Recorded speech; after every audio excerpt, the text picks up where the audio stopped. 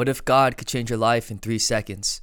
Don't believe He can? God, He's doing amazing things, moving throughout this world, saving people, redeeming people, and I am just one of the many people that He has touched. When God came to me, it felt like 20 minutes, but in reality, it was only 3 seconds. If God could do that in my life, why not yours? My name is Nick, and I'm a local church pastor in the state of Washington. Join me as we go before God to have a 3-second moment.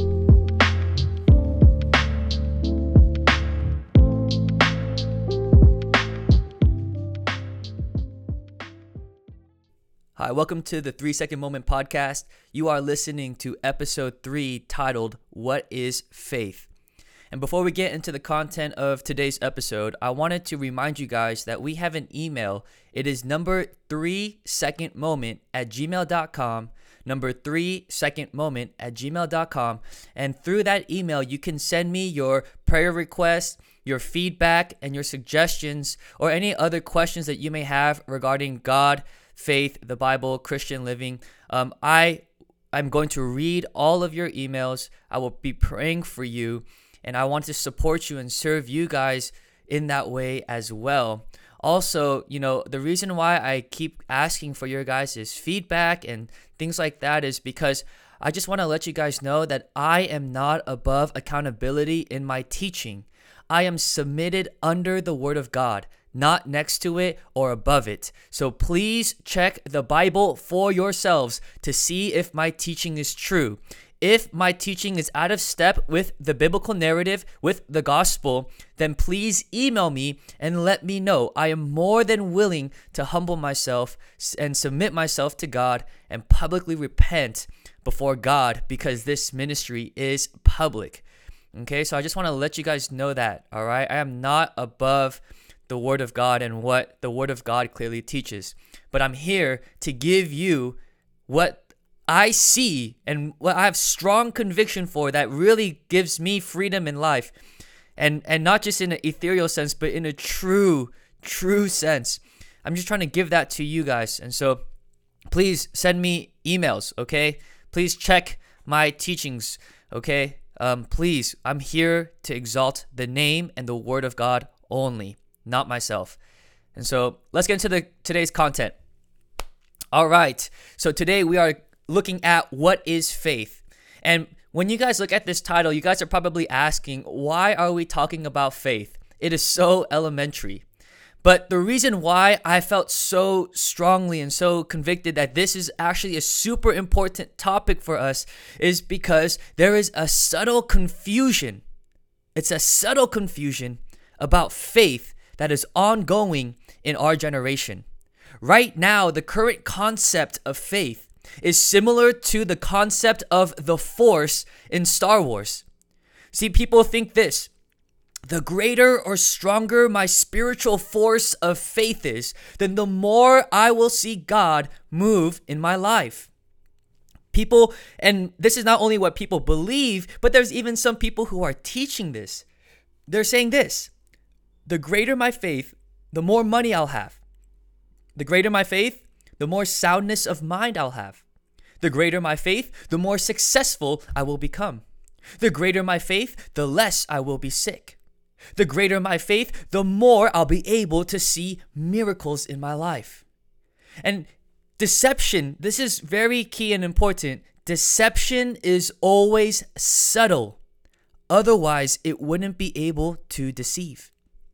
And so this current concept of faith is the reason why I'm speaking on this is because there's a subtle deception. Because the current concept of faith is described using this type of language, like it's almost like a spiritual force. And they always, whenever people speak about faith, they use language like language of height. They say, get your faith high, meaning this: God is supernatural and He can do the impossible. So dream and believe in the impossible and let God make it so in your life.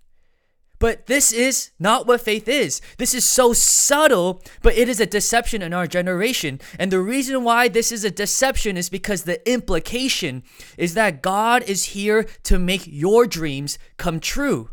And people will justify this by saying, wait, but what if my dreams are given to me by God, and so my dreams are actually God's dreams? What if my dreams that I have are actually God-given dreams?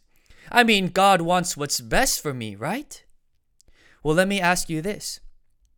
Haven't you noticed that the only people who are having their so-called dreams for God, dreams given by God, how come haven't you ever noticed that the only people who are having these so-called dreams for God fulfilled seem to be only the full-time ministers who are teaching this and not the normal everyday Christian?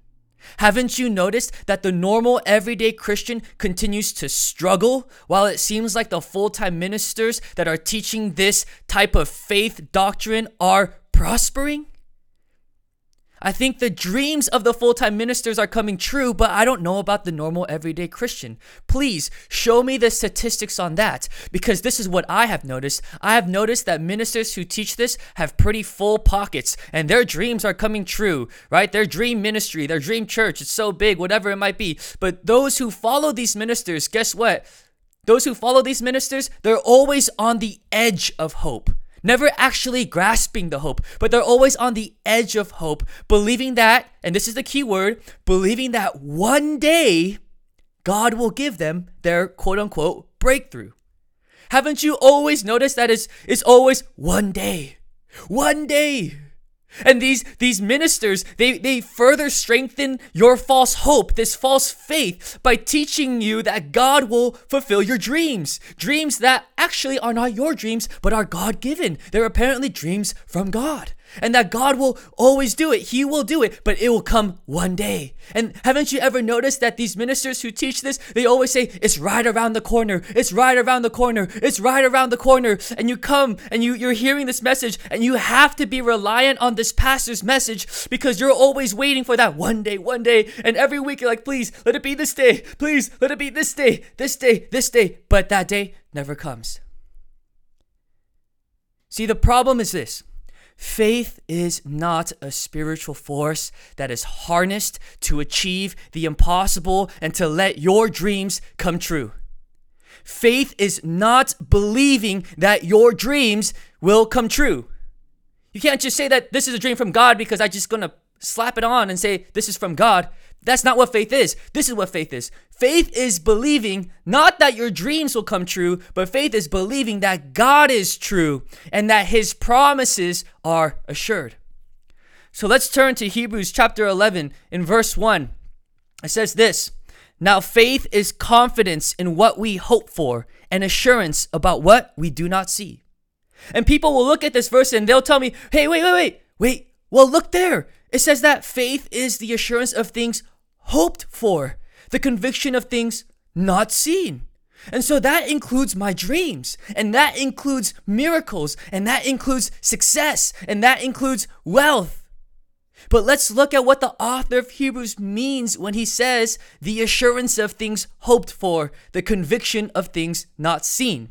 The meaning of what this is clearly found in Hebrews chapter 11 in verse 13. All you have to do is just read on and finish that chapter. It says this in Hebrews 11:13. It says this, "All these people were still living by faith when they died. They did not receive the things promised. They only saw them and welcomed them from a distance, admitting that they were foreigners and strangers on earth." People who say such things show that they are looking for a country of their own. If they had been thinking of the country they had left, they would have had opportunity to return. Instead, they were longing for a better country, a heavenly one. Therefore, God is not ashamed to be called their God, for he has prepared a city for them. And so in regards to defining what biblical faith, real faith, saving faith actually is, God's word is crystal clear. And so let me give you some context. Here in Hebrews 11, this is famously known as the Hall of Faith. And this Hall of Faith describes these different people throughout human history whom God himself has recognized to possess real faith.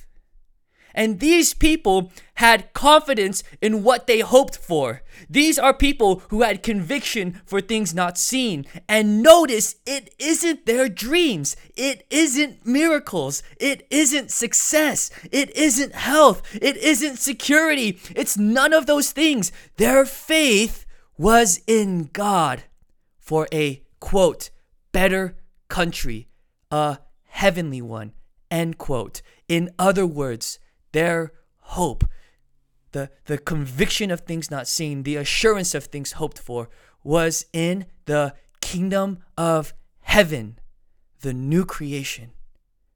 People who possess real faith have their hopes in the kingdom of heaven and in the new creation. And so when the Bible is saying faith is the assurance of things hoped for, it is meaning the assurance of the kingdom of heaven and the new creation. And when it says that faith is the conviction of things not seen, the things not seen is the kingdom of heaven and the new creation. And so simply put, faith is in God's redemption. Faith is in God's gospel. Not in the dream, not in a miracle, but in the gospel, in God's redemption. You see in Colossians chapter 1, verse 13 to 14, it says this, for he, meaning God, for he has delivered us from the domain of darkness and transferred us to the kingdom of his beloved Son, in whom we have redemption, the forgiveness of sins. And so this is what true faith is, brothers and sisters. Faith in God's redemption in Jesus Christ. For it is in Jesus Christ that the kingdom of heaven has come to earth and the new creation has been initiated. Faith is not a spiritual force that can be harnessed to achieve your dreams and goals. Right? That's not what it is. It's not, if you have greater faith, that doesn't necessarily mean, right, that it's a type of spiritual force that you can use to manipulate your success in ministry or your success in business, whatever it might be. That's not what faith is. Faith is trusting in God. Trusting in God, his character, his attributes, his works. Faith is trusting in the cross of Jesus Christ. Faith is trusting in the resurrection from the dead. Faith is trusting in the coming of the new creation. Faith is trusting in the kingdom of heaven, the kingdom of God. Faith is trusting in God's redemption, and faith is trusting in the gospel. And so this is so important, brothers and sisters. It is a subtle deception that's happening right now, but it is so important because that subtle thing is enough, right? Like when you're shooting a bullet, 1 degree off will completely change the trajectory. Especially if the target is further away. 1 degree off, that subtle difference can mean a headshot or a miss. And it's the same thing with God. That subtle deception of what faith is, this weird concept that it's a spiritual force, that subtle deception is enough to completely make you miss the biblical mark of what true faith really is. And so the question now is, so how do we increase or grow or deepen or mature in real faith? And look at this. This is what's happening right now in our culture. People say, they pray and they sing songs and they're like crying out to God, God, give me more faith, as if God is going to magically increase the spiritual substance of our faith. That's not how it works. Right? Or some people think like, I gotta go to a hype conference or like a revival night or a retreat or even a short-term mission trip, and that's where my faith will really grow. That's not how your faith grows. That's not how your faith even began in the first place. That's not how your faith deepens or matures. Okay? Because haven't you ever noticed that your so-called faith fizzles out after a while? After you come back from the conference, after you come back from the retreat, after you come back from the revival night, after you come back from the mission trip, your faith fizzles out after a while. And then you just feel like you have to go back to another conference, another retreat, another revival night, or maybe even another mission trip in order for your faith to come back alive again. But that's not how your faith grows. That's not even how your faith started, brothers and sisters. Let me tell you what the Bible says so clearly. It gives us everything. Let's look at Romans chapter 10, verse 17. Romans chapter 10, verse 17 says this. So faith comes from hearing, and hearing through the word of Christ. Let me say that again. Faith comes from hearing, and hearing through the word of Christ. And so faith doesn't come from events and trips. It comes from hearing the word of Christ. Faith comes from hearing the gospel, from hearing about God's redemption, about hearing about how the kingdom of God has come and a new creation has been initiated through the cross and resurrection of Jesus Christ. And so how do we grow in our faith? A faith that is acknowledged and recognized by God himself? Man, we got to go back to the gospel. We got to go back to God's word. Let's look at John chapter 6, okay? This is my last text. John chapter 6 is where Jesus is feeding the 5,000. And at least 5,000 people are following Jesus at this time. And they were listening to Jesus' teachings. They witnessed and experienced his miracle power. For he multiplied food. He was casting out demons. He was doing all sorts of things. But notice these 5,000 people, they did not have faith. And how do we know? It's because when Jesus tested their faith by proclaiming, quote, "Truly, truly, I say to you, unless you eat the flesh of the Son of Man and drink his blood, you have no life in you." And when Jesus said this, guess what? They all left Jesus. Because you see, their faith wasn't in God's gospel. It wasn't in the kingdom of heaven. It wasn't in the kingdom of God. It wasn't in God's redemption. It wasn't in any of that. Their faith was in God's provision, in God's miracles, right? In other words, they sought God for how God could make their lives better in this creation rather than the next, in this kingdom rather than the next. And as all these multitudes of people left, Jesus turned to his disciples. He turned to the 12 and said to them, "Do you want to go away as well?" And in John chapter 6, verse 68, we see Peter's response, Apostle Peter's response. He says this, quote, "Lord, to whom shall we go? You have the words of eternal life. And we have believed and have come to know that you are the Holy One of God." And so Peter says this, catch this, you have the words of eternal life. And so how is faith strengthened? Only by the word of God, by the scriptures. For God's word is eternal life. It is the new creation. 2 Timothy chapter 3, verse 16 to 17 says, all scripture, meaning Old Testament and New Testament, is breathed out by God and profitable for teaching, for reproof, for correction, and for training in righteousness, that the man of God may be complete, equipped for every good work. And so God's word is what strengthens our faith so that we may be complete and mature men and women of God. And so then notice what Peter says in John chapter 6, verse 69. He says, and we have believed. Believed in what? Right? He says, you have the words of eternal life, and we have believed. What did he believe in? He believed in the words. The words. And when he believed in the words, he recognized that those words were the words of eternal life. And that these words, right, we have believed. And then what does it say? And we have come to know. Meaning this, that God's word is directly tied to God's identity. And the way that we increase in our faith in God is by first coming to believe in God's word. We come to know God through the scriptures. And so they believed in God's word through God's word. They believed in Jesus Christ through God's word. And they have come to know God's identity, that he really is the Holy One of God. God's word and God's identity are the same. And so as you grow in your knowledge and love of the scriptures, so will your knowledge and love for God grow. And so brothers and sisters, let's strip off the subtle deception. Again, deception must be subtle in order for it to deceive. And if, like the bullet analogy, 1 degree off will mean the difference between a headshot or a miss, right?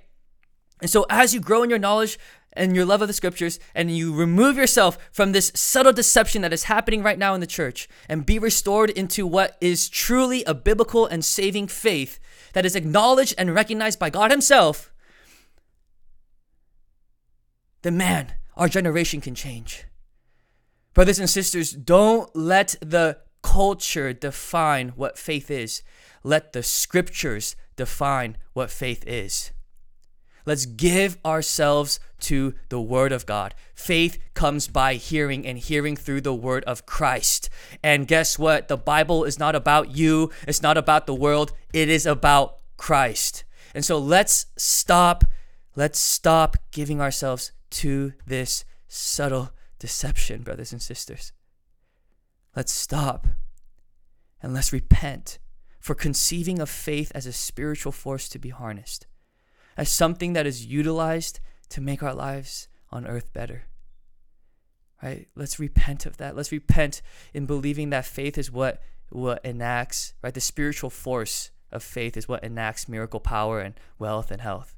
And let's just come back to what saved us in the first place. Let's just come back to the gospel.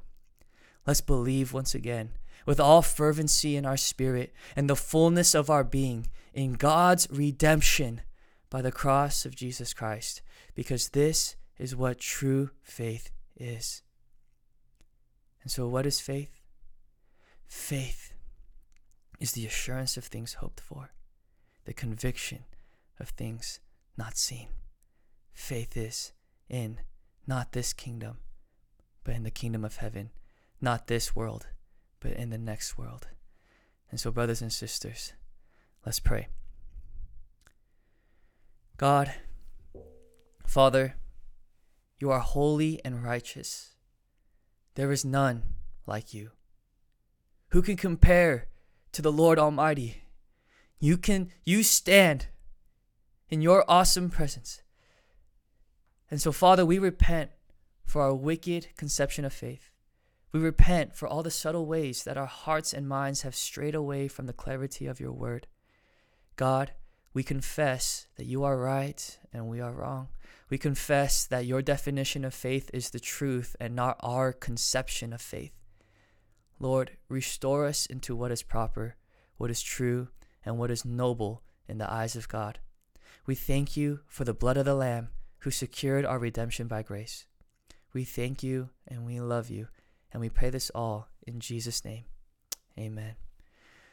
And so, brothers and sisters, let's walk in real faith. Amen. And so I hope that God used this episode in order to serve your heart and your mind, to correct it, to move it and shift it even just a little bit, so that you can keep in step with the Spirit, walk in the fullness of Christ, and champion the gospel to the day that you die. And so please join us next time in episode 4. In the next episode, we are going to be talking about how to be a witness. And I'm really excited for that episode, and I hope you will be too. And so God bless you. Jesus loves you so much, and have a great day. Peace.